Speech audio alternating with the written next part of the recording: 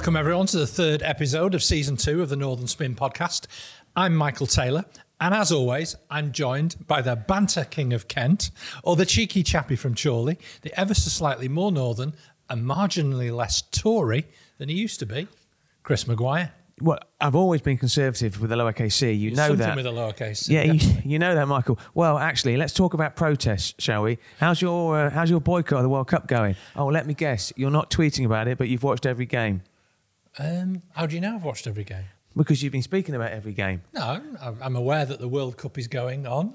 Yeah, anyway, Michael. I'm aware that it's happening. We'll move on from You certainly won't have me in the Freight Island with my face painted with a St George's cross. Well, we'll move on from your protest, if you can call it a protest. It's been another big week for our podcast. We held our first ever live event at the People's Powerhouse event. We're going to talk about that later. There is a podcast, a bonus podcast available on all good platforms to listen to. We're going to talk about that later. But before we get stuck in, as always, Michael, we do need to say some very important thank yous. We do. We are the faces, I'm afraid to say, of the Northern Spin podcast, but we couldn't do it without our friends at What Media, who produce our podcast, make sure that the levels are right, make sure that we look okay, and in this fantastic studio here in the centre of Manchester. Although What Media do our podcast, there is so much more to what they offer their clients. Commercials, TV ads, company videos, drone recordings, live events, live streaming, and a lot more besides. Yeah, and I'd like to mention our sponsors at Oscar Technology. Every week we say a few words about Oscar, so I decided to look at their LinkedIn account. And what struck me when I looked at their account over the weekend is that all their staff celebrate each other's success, and they're really genuine about that. Now, there's a real team ethos, and they use these things called Oscarversaries instead of anniversaries, when people have clocked up a number of years at the company. So a happy Oscarversary to Jasmine Bowyer, Sabrina Olsen, and also to Janet Kelly. They've celebrated their 3-year anniversaries or Oscarversaries, and in Janet's case, a 9-year Oscarversary. So, congratulations to them. Let's start by talking about the People's Powerhouse, because we hosted this podcast. It would be fair to describe it, Michael, I think you'd agree, as a more left-leaning audience, and we agreed at the start that we'd introduce each other to try and make it fun, and you immediately revealed that I used to work for the Daily Mail. So thank you very much for that. But what stood out for you from the People's Powerhouse? What, that despite my very balanced and very warm introduction to you, that did indeed mention your politics and did indeed mention your former place of employment, no one was actually mean to you. No. So, yeah, they were left-leaning, but what did you expect? Did you expect them to be a foaming mob, the wokerati, who'd be there to lynch you and drive you out of town and cancel you? No, they were very friendly. They were very friendly. No, they weren't. They were warm. They were warm, yeah. And what really struck out for me was that there are so many people out there who are struggling in communities across the north, and that there are volunteers, advocates and campaigners that were very well represented at the People's Powerhouse convention at the Friends Meeting House in Manchester. They're really holding our society together. Some of the projects, I stayed for a good half of the day at least.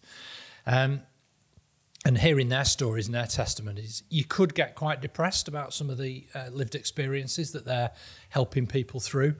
But you have to feel a little bit hopeful that we've got such a spirit of togetherness that they're leaning in and coming up with viable solutions.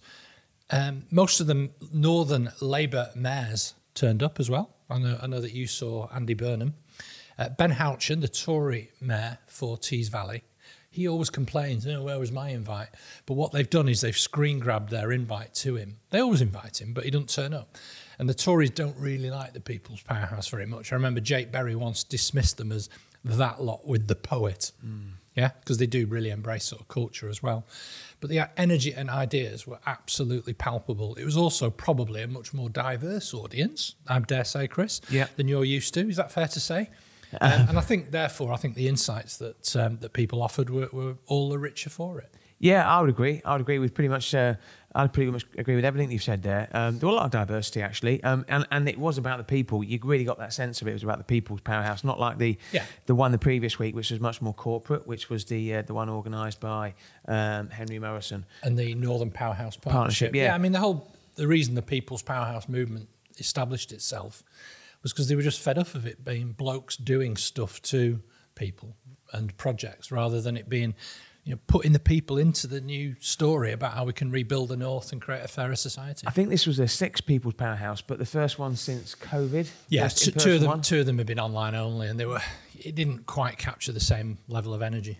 Now, the two things stood out for me from the People's Powerhouse, other than your introduction. I'm going to give you some words. Disgraceful, hopeless, shambolic, depressing. Now, they could be your words to describe. Were they describing our podcast? Oh, now, I'll set them up and you just score the goals. No, they weren't describing our podcast, but it could have been. In other words, disconnected and disenfranchised. So I said to the audience, right, what words... That was about our politics, wasn't it? Yeah, I said to the audience, I said, what word would you use to describe modern politics? And it was quite a young audience as well. And it was quite sad, actually. You mentioned about the fact it could be quite depressing, the words that they use, but there's definitely a disconnect. The other thing that that struck me was anger. And not anger in a we're going to cause violence anger. There was anger about we're going to cancel the cancel the Daily Mail journal. No, absolutely. There was none of that anger. I'll be honest with you. When they started, pitting twigs and fire down by my feet and set me on fire, I was starting to worry then. But you came to my rescue. But no, what there was anger about was the feeling that the North is the poor relation. They get the thin end of the wedge. Andy Burnham, who spoke at the event, turned up 20 minutes late. I think he had a previous engagement. He articulated this very well. And the lightning rod is the state of our trains. And this is coming back time and time again. We've spoken a lot about it on the Northern Spin podcast. Some figures came out last week that showed that only 33% of Avante's West Coast trains were on time between the 16th of October and the 12th of November. That compares with 45.8% for TransPennine Express and 48% for Northern. So the three major networks across our region have got awful punctuality times. Yeah, terrible. If indeed they stand at all. Now, on the same day, Andy Burnham as the People's Powerhouse, on the same day, Burnham and the four other Metro mayors for the North met Transport Secretary Mark Harper and demanded that the government take immediate action to tackle the rail chaos. There is a growing groundswell of opposition now from the North, I think, and I think the government have got to sort this out. And if they could sort the trains out as a start for 10, and obviously what the Conservatives are now doing, and the government, is they're now linking the train disruption to the strike action as well, which is probably a bit unfair. What's your view? It's completely unfair. It's nonsense. The problems on the trains are nothing to do with the fact that there are strikes. They're everything to do with complete mismanagement of the railway by the train operating companies. I think they've also in themselves caused the strikes. I always ask when I'm on Stockport Station, I talk to the Avanti staff, and they say it's a shocking company to work for. I hope I'm not going to get anyone sacked by revealing that. No names or anything, but they've changed their terms and conditions. Morale's an absolute rock bottom. And that's probably equally going to be true across Northern and TransPennine as well. No, I think it's a problem entirely solvable by the government. But what I think you've hit on there, Chris, by your observation about the anger that's been transmitted at events like the People's Powerhouse Convention, and I think fair to say at the Northern Powerhouse event last week, is the North is rising. And people have got long memories. They remember how badly we were treated under COVID. More people were affected by the spread of the virus. More people, I think, were adversely affected by the much more punishing lockdowns, which people in the North had to endure, the damage to the hospitality industry in particular. And I think people remember those things. And that's why I think Andy Burnham got thrust to the fore as the king of the North, someone to stand up to this and change the political narrative. And I think it's a real wake-up call for the Labour Party as well to realise that there's potentially an insurgency going on in the North, not just in Scotland. Yeah, like I say, and I sense that as well. But what I would say is that, there wasn't. This wasn't. It wasn't like. There weren't like violence or there wasn't like, No, it's practical like solutions to be able to handle things politically. But if I had one more observation, I'd be interested in your view on this. I'd like to see more business people from your world, leaning in and getting involved in engaging with people and communities at this level. So I did a session at the virtual People's Powerhouse this time last year. I invited Katie Gallagher from Manchester Digital and Hannah Cox from the Better Business Network to join the discussion. And they really enjoyed it, talking about how ethical business and good, modern, innovative businesses in growing sectors of the economy like digital can play their part, and that business doesn't have to be the enemy in some sort of class struggle between or driving down wages, because frankly they're not. So this is a week, after all, where a Northern-based private equity investment fund, the absolute typical example, if you like, private equity is often held up as the possibly worst example of gangster capitalism in many ways, and yet Palatine, a business that was set up in the north to invest in businesses largely in the north as well, achieved B Corp status for their incredible work on sustainability, incidentally in the same week that Brewdog lost their B Corp status. So what do you think about businesses getting involved in the sort of conversations we had Well, you know, Bruntwood for a long time have always given a percentage of their profits to charity, and they've been and actually, I say they've been very public about it. They don't make a big statement about it. It's just taken as read. What you're finding is, increasingly, a lot of companies are talking about the challenges that they've got with recruiting staff, and actually, people who are going to companies now, they're asking about company sustainability policies. Yeah. They're starting about, where stuff's being originated from. You look at the pressure that like Boohoo are under at the moment. So it's really coming to the fore now, and companies have got to be really open, about their sustainability approach, their environmental approach, what they're doing for their staff. I mean, I hosted an event last week, and we're going to touch on it later, but I'll touch on it now. But I spoke to a company called Padme, and Padme are an agency. Right? Yeah, they're an agency based in Manchester. Gary Partington's the chief executive, great business, work with a lot of companies like NHS and work with the BBC, and they've employed a sleep coach. I said to him, don't bother. I said, just listen to our podcast. But they've employed a sleep coach because their staff identified two things that were their top priorities. One was financial management. So they brought in some help from Financial, which is a app developed by two sisters. And the other one is their approach to sleep. And companies are having to go a lot further now than just offering people money. It's so important. Yeah, it is. So we're going to just moving the conversation on a little bit to the Conservative Party. Yeah. Sajid Javid. What's he been up to? Yeah, well, he's announced this week that he's going to quit politics. He's 52. I think he's had 4 or 5 terms. He isn't going to get a top government job, and he realises that now's the time to announce, because the deadline was given as the 5th of December. Actually, it's not binding that, so a lot of companies, a lot of MPs have already announced they're not going to stand.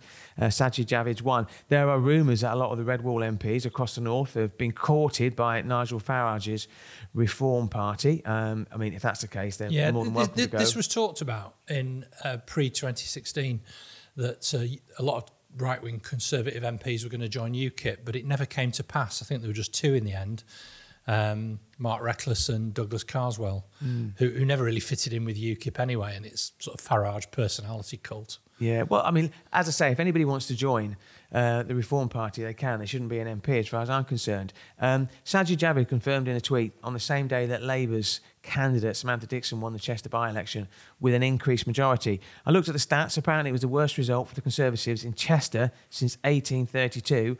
Angela Rayner described it as pelting for the Conservatives, which I think is a great word and an underused word. So Angela Rayner, keep using the word pelting.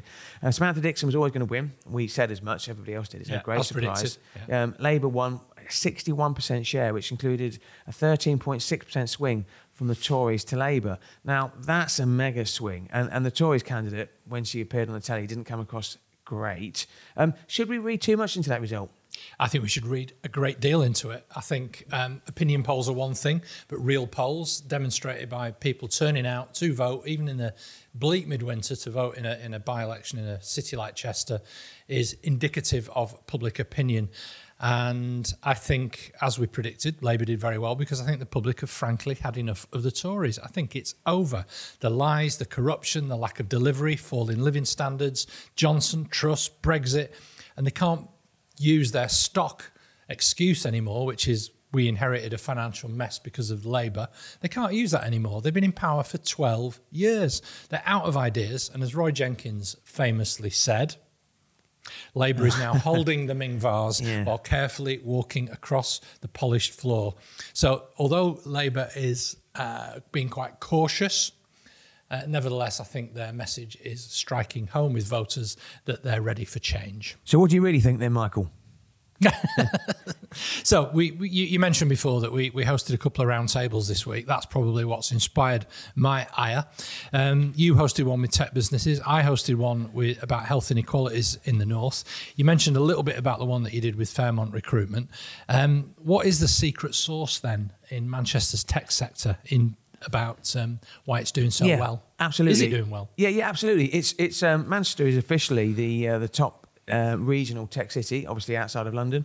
All the stats point towards that. Lots of companies relocating up here. I mean, obviously the cost of labour is cheaper than London, but it's still expensive. I think what struck me, and we had about 9 or 10 businesses around the table, was the sense of resilience among businesses. David Levine, who's well known, serial entrepreneur, Digital Bridge was his business. He now helps other people with business and finance and angel investment.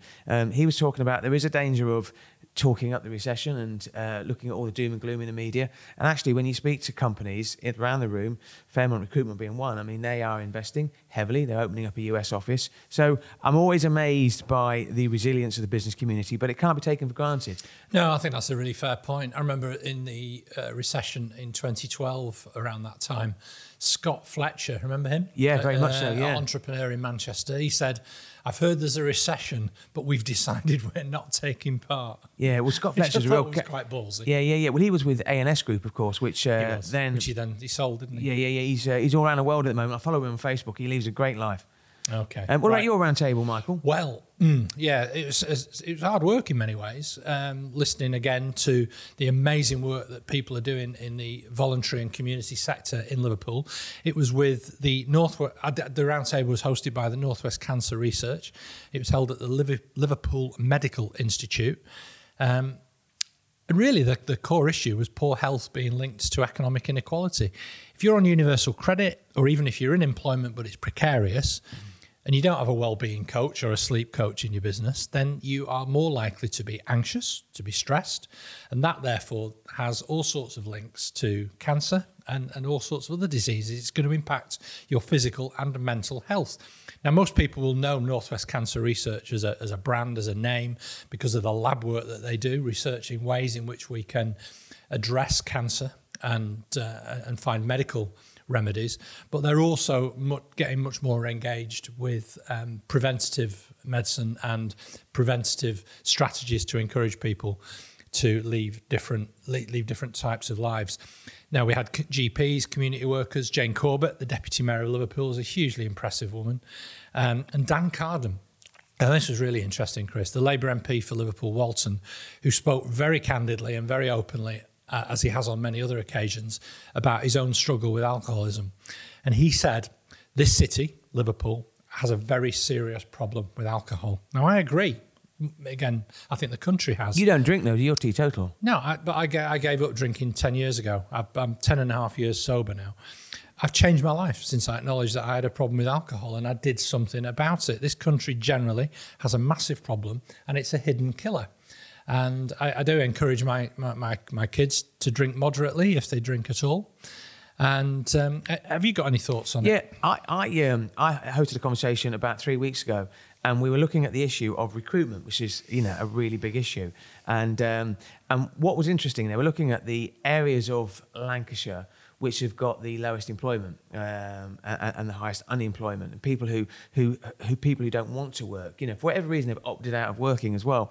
And what they said is that the areas which have got the highest worklessness figures have also got the highest health inequalities. Yep. They've got issues of alcohol dependency, premature deaths, and also they've got the highest number of police call-outs. So it stands to reason, this is what they're saying, it stands to reason that if you're not working, if you've not got that structure in your life, if you're not getting up, you're going to work, etc., and you're at home all day, then the likelihood is you're going to drink more, you're going to smoke more.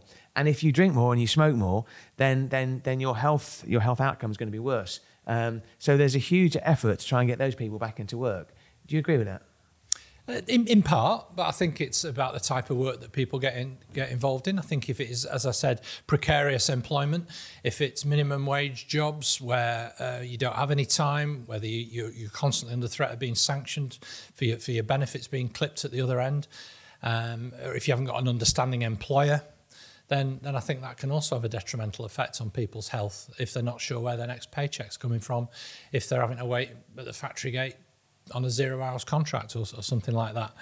I think it's inextricably linked. I mean, I've been working for the most part of this year at Stockport Town Hall, and the statistic that really drives the thoughts of lots of people working in the authority, and on all political parties, to be fair, not just the one that I've been assisting, is if you get a bus from Bramhall to Brinnington, or if you...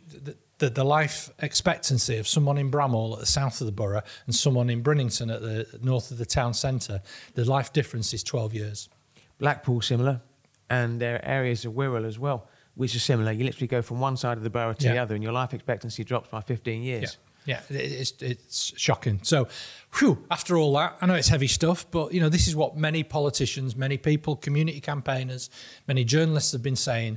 The North is rising. It's why we wanted to do this podcast. It's why we want to give a voice to the North. And on that, I think we should have a break. Yeah, I'll vote for you, Michael.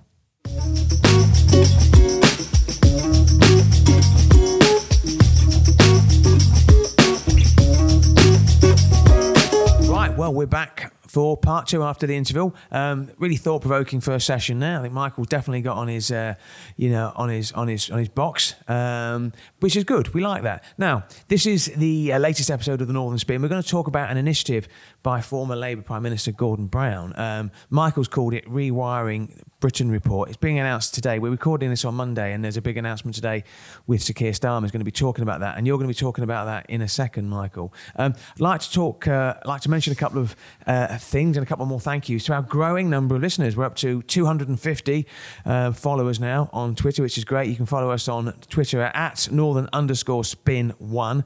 Join the revolution. John Shinnick did just that. He's listening to the podcast from a beach in Cambodia, which I have to say looked very appealing, while Greg Broadhurst is one of the thousands of co-owners of fan-owned FC United of Manchester. He's also a big fan. Thank you to them. Have you ever been down to FC United of Manchester? Yes, I have. I went during lockdown. They had they opened the ground during COVID to a game with a capped number of 600 when they played Lancaster City. So I went to Broadhurst Park, and I saw a 1-1 draw with Lancaster City, which is my hometown team. Well, I mentioned because obviously it was born out of the Glazers, and there was so much unhappiness about the ownership of Manchester United that these fans, and they are genuine fans, decided actually we don't want to give any money to the Glazers. We're going to create our own club.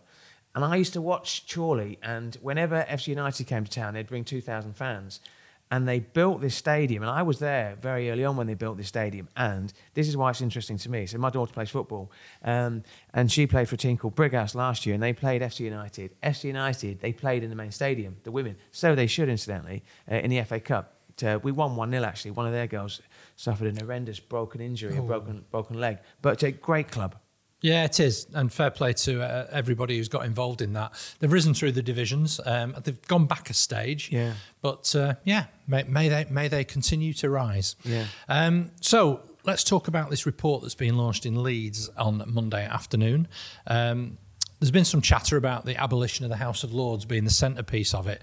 But it's much more profound than that. So I use the phrase rewiring Britain because that's a phrase actually that I've heard Andy Burnham use, and I think I'd really like him to commit to Greater Manchester for a third term and to use the various issues that he's hustling with government on a daily basis with to make this point consistently, that the country does not work in the interests of all its communities, and that he's in a very powerful position as the Mayor of Greater Manchester.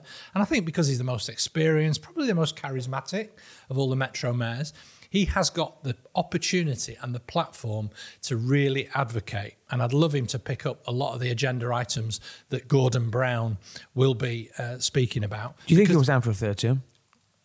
I don't know. No. I don't know. You think he won't, do you? No, I don't think he will. And like I say, I listened to him at the People's Powerhouse last week, and I congratulated him for his angry performance on Question Time, and he said someone's got to hold him to account, and I think he'll want to do that in Westminster. But anyway, I'm interrupting you. Yeah. No, you're not interrupting me at all. But let me give you an example. So last week, the report is all about addressing the fact that the country is the most centralised in the industrial world. Yeah, all of the key industries, all of the key sectors are all really in London and the South East. Let me give you an example about this. So last week on Friday, Andy Burnham launched a project, Innovation Greater Manchester, so that, to quote him, science and innovation can sit side by side with sport and culture at the heart of Greater Manchester's global brand. But he believes, and he's quite right in this, that the city region is not yet a go-to destination for international science and innovation investment. And it's not. It's not. I remember this was one of the very first issues that I got involved in when I returned to the North in 2000 as the editor of Northwest Business Insider, that a scientific project called the synchrotron was located at the Rutherford laboratories in Oxford instead of at Daresbury. And it was a massive uproar at the time that, supposedly Tony Blair's Labour government was committed to addressing regional inequalities, and then it goes and does something like that. And the chaos on the railways, as you explained in the first portion of the podcast, is another example of that. The divisive nature of our politics also contributes to it.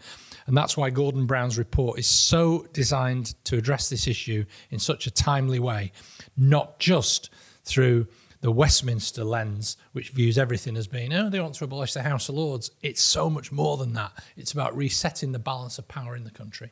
Yeah, and well said, actually. I think it's... one of the things I want to talk about is Keir Starmer. What does he talk? What does he stand for? Yeah. In a second. But in terms of Gordon this... Brown. Yeah, well, in terms What of a this... statesman.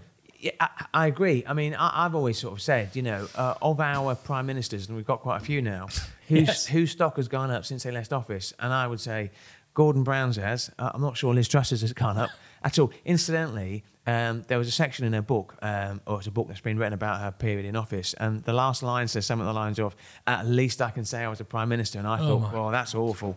That's dreadful. Terrible. That's the worst thing possible. But however, Liz, if you want to come on the show and defend yourself, feel free. You'll get a fair ride from Michael Taylor, that's for sure. I think Gordon Brown's stock's gone up. I mean, his passion for tackling child poverty is huge. Yeah. I think this announcement, and we're recording this on Monday, and obviously the announcement from Keir Starmer and Gordon Brown is taking place today in Leeds. I'm glad they've picked somewhere in the north. I'm glad they've not gone down to London for that. They couldn't really. No, they couldn't. No, they absolutely couldn't. But I mean, I think there's 40 different initiatives in there, and one of the key ones is devolution. And Keir Starmer's trying to crystallise his messages to make them really simple. Yeah. The point he's saying is we can't, as Whitehall, keep imposing from Whitehall on the regions. We have to give more power to the mayors, people like Andy Burnham and Steve Rotherham and Ben Houchin as well, and the elected mayors. So no, I think it's a very timely announcement today, and I'll look forward to it. And I think it's serious politics as well. It's not just soundbite politics. Yeah. Now, one thing I think we've got to be really careful about doing is not just kicking into the Conservatives all the time, albeit they are the government. Just desperate to no, I know you like to do it. And I think I need to be the voice of reason. So I want to talk about Keir Starmer. Yes, well, I'm more reasonable. The voice of Tories. Yeah. More reasonable than you. Well, we can't all be Labourists, can we? And as I mentioned before, Conservative with the lowercase c. Now, Keir Starmer, okay, a lot of people talking about him saying he's doing fantastic. Labour have got a 20-point plus lead over the Conservatives in the polls. Labour whopped the Tories in the Chester by-election. And yet I think Keir Starmer's got some serious questions to answer. Well, of course he has. He's a candidate for Prime Minister. He absolutely should. What are going to be his priorities? But he's obviously been the Labour leader now for a couple of years, and I think he's now seen as being much the Prime Minister in waiting. So I think he needs to change, and I think he's just starting to do that. I think he is starting to do that. But what would be a fair settlement for striking workers, including nurses, whose unions have demanded somewhere between 17 to 19%? This is a question that Labour MPs are being asked time and time again. Okay, you are in charge. What would be a fair pay rise? Okay. I think they should have an independent pay review commission for each of these key sectors, and also to negotiate, get around the table, which they have been resolutely not willing to do, and negotiate and give the workers a fair pay rise. I mean, Mark Harper, the Transport Secretary... You can't fund the kind of living standards that nurses require by clapping on the doorstep for them. Yeah, and that's what Labour MPs are saying. But the point is, what would be a fair pay rise? If you were in charge, what would you give nurses? What would you give train drivers? What would you give postal workers? There isn't a magic money tree. There isn't. There has to be. Oh, come on. No, are we back to magic money trees? I think it actually proved that during COVID there was a magic money tree, and all the money was being handed out to their mates.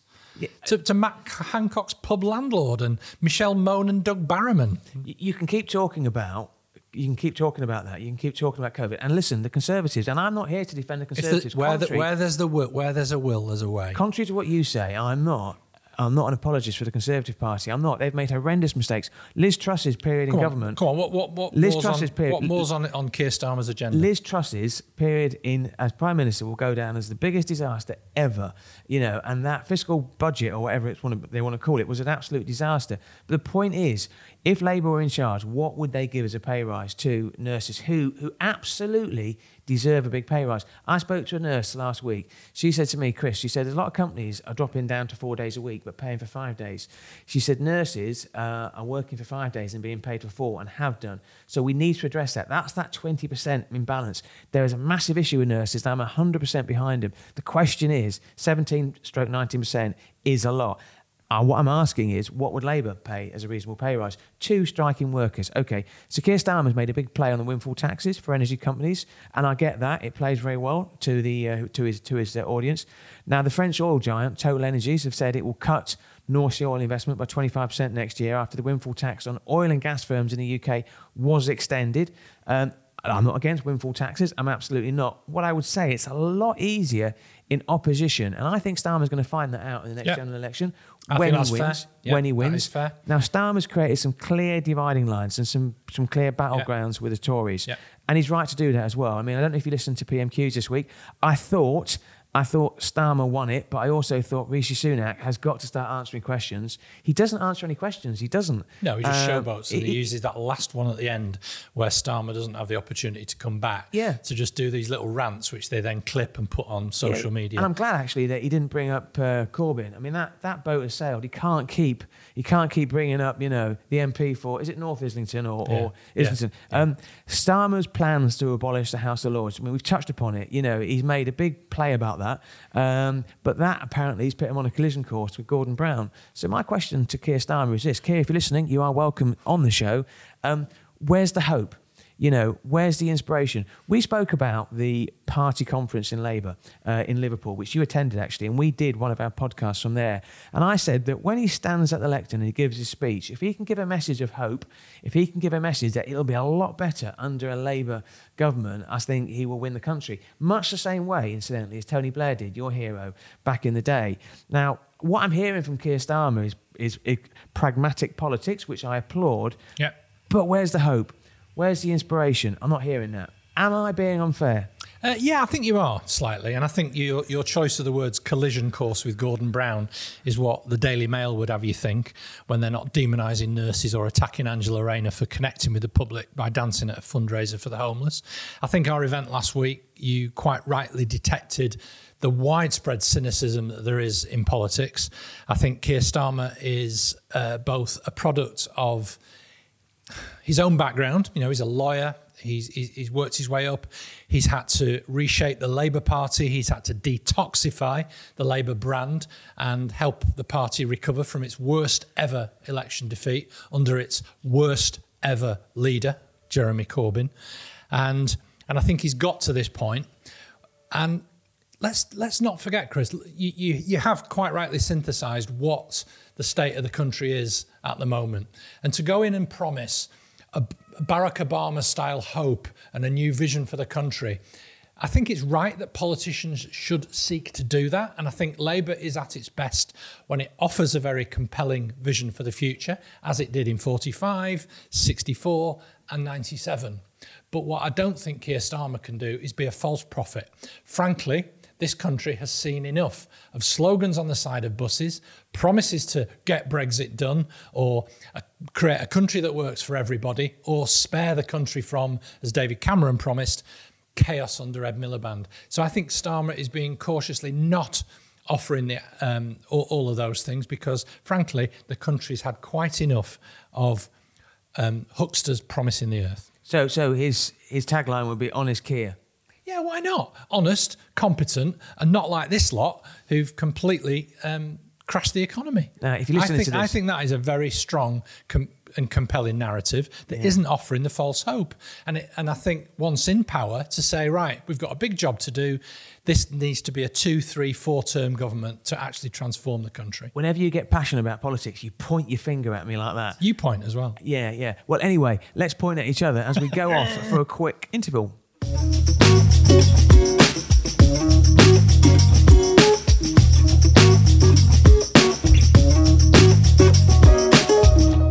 Welcome back to the third section of this episode of the Northern Spin podcast. I'm Michael and this is Chris. This week we've got another bonus episode with the hugely impressive Vilma Rapidou, LEP member, and she's going to be on the Northern Spin Extra. And we're looking to do more live events. We enjoyed our last one, didn't we? We did. It was our best event yet. Now, I've been to my first Christmas party. The Christmas tree is up. It's up for the 23rd year running. Incidentally, my mum and dad have decided not to put their Christmas tree up, and they've had the same Christmas tree for over 50 years. But mum said, what's the point? I'll only have to take it down again. So I thought it was quite sad. I've got my Christmas playlist on Spotify. Incidentally, did you get your update on Spotify that tells you what songs you listen to? Yes. Yeah. You know what song I've listened to the most this year? Jennifer Rush. What's all that about? Apparently, I've listened to it 10 times. Somebody's hacked my account. Not Roy Orbison, then? No. I mean, I don't know why I've listened to Jennifer Rush for. Anyway. Or Jim Davidson. No. Or Roy Chubby Brown. Okay, well, what do you listen to then? Oh, well, I'm a radio DJ, so I've got all sorts of stuff. So one of the things I do is actually I find the songs I like the best, that are my absolute go-tos, and then I create a radio playlist that generates about 20 songs that are a bit like it, and often it updates it with new things that are a bit like it as well. And my go-to on that one was It's My Life by Talk Talk. Also More Than This by Roxy Music. And the song I've probably listened to most this year is called True Love Will Find You in the End by Daniel Johnston, and the hundreds and hundreds of cover versions of that amazing mental health album, anthem. Wow. Well, I tell you what, you do get passionate about music. I said to I went out for dinner with my eldest daughter at the weekend, and I said, I've created a Christmas playlist. And I said, let's play a game. You know, can you guess what's on my playlist? And she got about 2 out of 10. So I'm going to tell you a couple of my Christmas crackers. Okay, Hallelujah by Alexander Burke. Which is not a Christmas song. Yeah, but it's great at Christmas. Holy Night by Celine Dion. Terrible. Yeah, no, it's not. It's not. No, this is the problem, you see. Have you listened to it? Of course I have. No, listen to it. I want you to listen to it. Make All this your mission. Holy Night by Celine Dion. It really gets you. And actually, I know you're a big fan of Elton John. Well, you look a bit like Elton John. Merry Christmas by Ed Sheeran and Elton John. I look nothing like Elton John. I don't like Elton John, and he's recorded Merry Christmas with Ed Sheeran. Everyone a banger. Is that a cover version? I don't know. Is it the Slade Merry Christmas, DJ. Everyone? You're the DJ. I don't know. I just listen to music. Well, I don't play rubbish like that on our show. You just carry on protesting against the World Cup by not tweeting about it. Now, I've got a big question for you, and this is a sort of question that, fans of our podcast need to know the answer to. Okay, if you had to choose between Quality Street, Roses, Celebrations, or Heroes, what would you choose as your chocolate choice of Christmas? Sorry, is this the Northern Spin podcast or Chorley FM? Coming in your ears. No, what's your favourite chocolate? Out of them four, I think I'd probably go for Heroes. Heroes, Quite okay. traditional. Cadbury's. Okay. Yeah. Boring. Yeah, it is, yeah. Safe. Yeah, absolutely. Not Chaos. Chaos under Ed Miliband. Okay. Heroes with Michael Taylor. Okay. Right, so while we're on a Christmas theme, I want to give a bit of a shout out to my wife Rachel, who's commissioned an incredible Christmas animation from Doodle Doo Animation Studio in Manchester, depicting the life of someone who might need the essential support from her charity, Caritas Salford. And yeah, I tell you, I defy you to watch that and not have a tear in your eye. It's an incredible piece of work. She also runs a youth group in Stockport where the kids wrapped up presents, no spoilers about what was in the box, by the way, for the people who access the Wellspring, which is a service in Stockport. The theme here, though, in both of those is dignity. Yeah, it's not about soup kitchens, second-hand clothes, the kind of rubbish that you throw out, but instead you give it to someone because they're homeless. It's actually about giving presents to people who deserve to just have that little bit of joy and enrichment in their life at this time of year when they're comparing themselves to others, to your own brother or sister. You wouldn't give them an old coat with holes in it or second-hand socks. No, I wouldn't. That's because I don't give them anything. Well, there you go. Right, finally, Chris, it was St Andrew's Day last week. The patron saint of Scotland, and I was reminded that my favourite Manchester cafe, Coffee Pot on Oldham Street, was punting out the abomination that is a full Scottish breakfast. It's an abomination, I say, because it has no beans, but it has lots and lots of meat. Right. Steak slices, eggs, fried bread, fried potato cake, sausages, lots of bacon. Lots of fried, yeah. Deep fried Mars. Oh, no, it doesn't have that. And it got me thinking, Chris, in your quest to be more northern, how do you take your full English breakfast? And is there a Kent variant with the extra emphasis on the sandwich? Yeah. Given that's where you're from. No, actually, I'm from Sandwich. And I think I've told you before, actually, that I come from a place near Sandwich, and there's a place near Sandwich called Ham, and there was a sign that was Ham Sandwich. And then people would stop their cars and get their picture taken next to the sign that said ham sandwich until the authorities, until the local highway said this is a danger. And they actually removed the ham. No, I would say that I regularly, I regularly take my wife out to Harvester in Chorley, and we go on a. You really know how to treat her, don't you? No, we like it, and I always go for the full English. You can't have an English without beans, as far as I'm concerned. I never eat black pudding. I prefer poached eggs, and the more mushrooms, better. There used to be a work colleague of my wife, a massive Labour fan. You get on like a house on fire with him. He used to have a boiled egg every day, and he used to call it a socialist egg. If he couldn't dip his soldier in his egg, it wasn't a socialist egg. Now, is that a fair analogy? It's a very funny one. Yes, I like that. Yeah. Yeah, I like the full English, and I'm absolutely with. I recommend anybody just go onto Google and search Dave Angel full English breakfast, and you'll get my views on the absolute go-to breakfast. I watched that video today. Yes, it's very good. I do. I love nothing better than a full English breakfast, and I'm sorry to my Caledonian cousins, and I have many Scottish friends, but I'm afraid I can't live with a full Scottish breakfast. These beans. Now, I'll tell you what I want for Christmas. If you're thinking about getting me something, I'd like tickets to see Peter Kay. Thanks, Michael. Wouldn't we just? We both love Peter Kay, and I was so pleased to see how much people seem to love his opening gigs at the AO Arena in Manchester, despite the desperate review from the ridiculous Daily Mail, which had me thinking it was a spoof, it was that poor. Wokerati, this is the headline, seriously. Wokerati will be crying into their Che Guevara T-shirts. Yeah. Because Peter Kay doesn't do jokes about Brexit and stuff like that. I mean, honestly, get out more. Yeah? You can't blame me. Stop making stuff up about Gary Lineker and Angela Rayner. You can't keep blaming me for everything in the Daily Mail. I worked there 20 years ago. I'm not blaming you, but I'm asking you. You need to take a chill pill, Michael. You need to relax. You need to put on your Hawaiian T-shirt. Stop worrying about what the Daily Mail says. Incidentally, I thought the video of Angela Rayner bopping along to Entrance's "Only Love Can Set You Free," which I'm tempted to sing right now at a homeless charity event on Friday in Manchester, was brilliant, and I think stuff like that politicians should do more of. Yeah, so that was the Bed Every Night fundraiser at Freight Island in Manchester. With Andy Burnham and Steve Rotherham. Yeah, they were doing a DJ off, and Ange joined them on stage. I thought it was great. It was. But Dan Hodges of the Mail on Sunday thought, I think he said, I like Angela, but this does not convince the public that Labour is serious. I thought, why not? Yeah, it's poor. What's wrong with that? Yeah, well, I've unfollowed. I never followed him in the first place, Dan Hodges. That would be a woeful admission. But I've muted him because I don't like people on Twitter who only divide. I don't like it, and he does. Yeah, that's true. Well, anyway, that's all for the third episode of Season 2 of Northern Spin. We're now on Apple Podcasts. In fact, we've been on Apple Podcasts for ages. Please give us a 5-star review or a fulsome tribute on there. Tell your friends, your family, your foes, anybody. Give us a listen. Thank you once again to What Media for recording this podcast, to Oscar Technology for sponsoring it, to Elliot Taylor for providing the music. Don't forget to follow us on Twitter at Northern_Spin1. This has been Northern Spin, and I'm Michael Taylor. And I'm Chris Maguire. Thank you.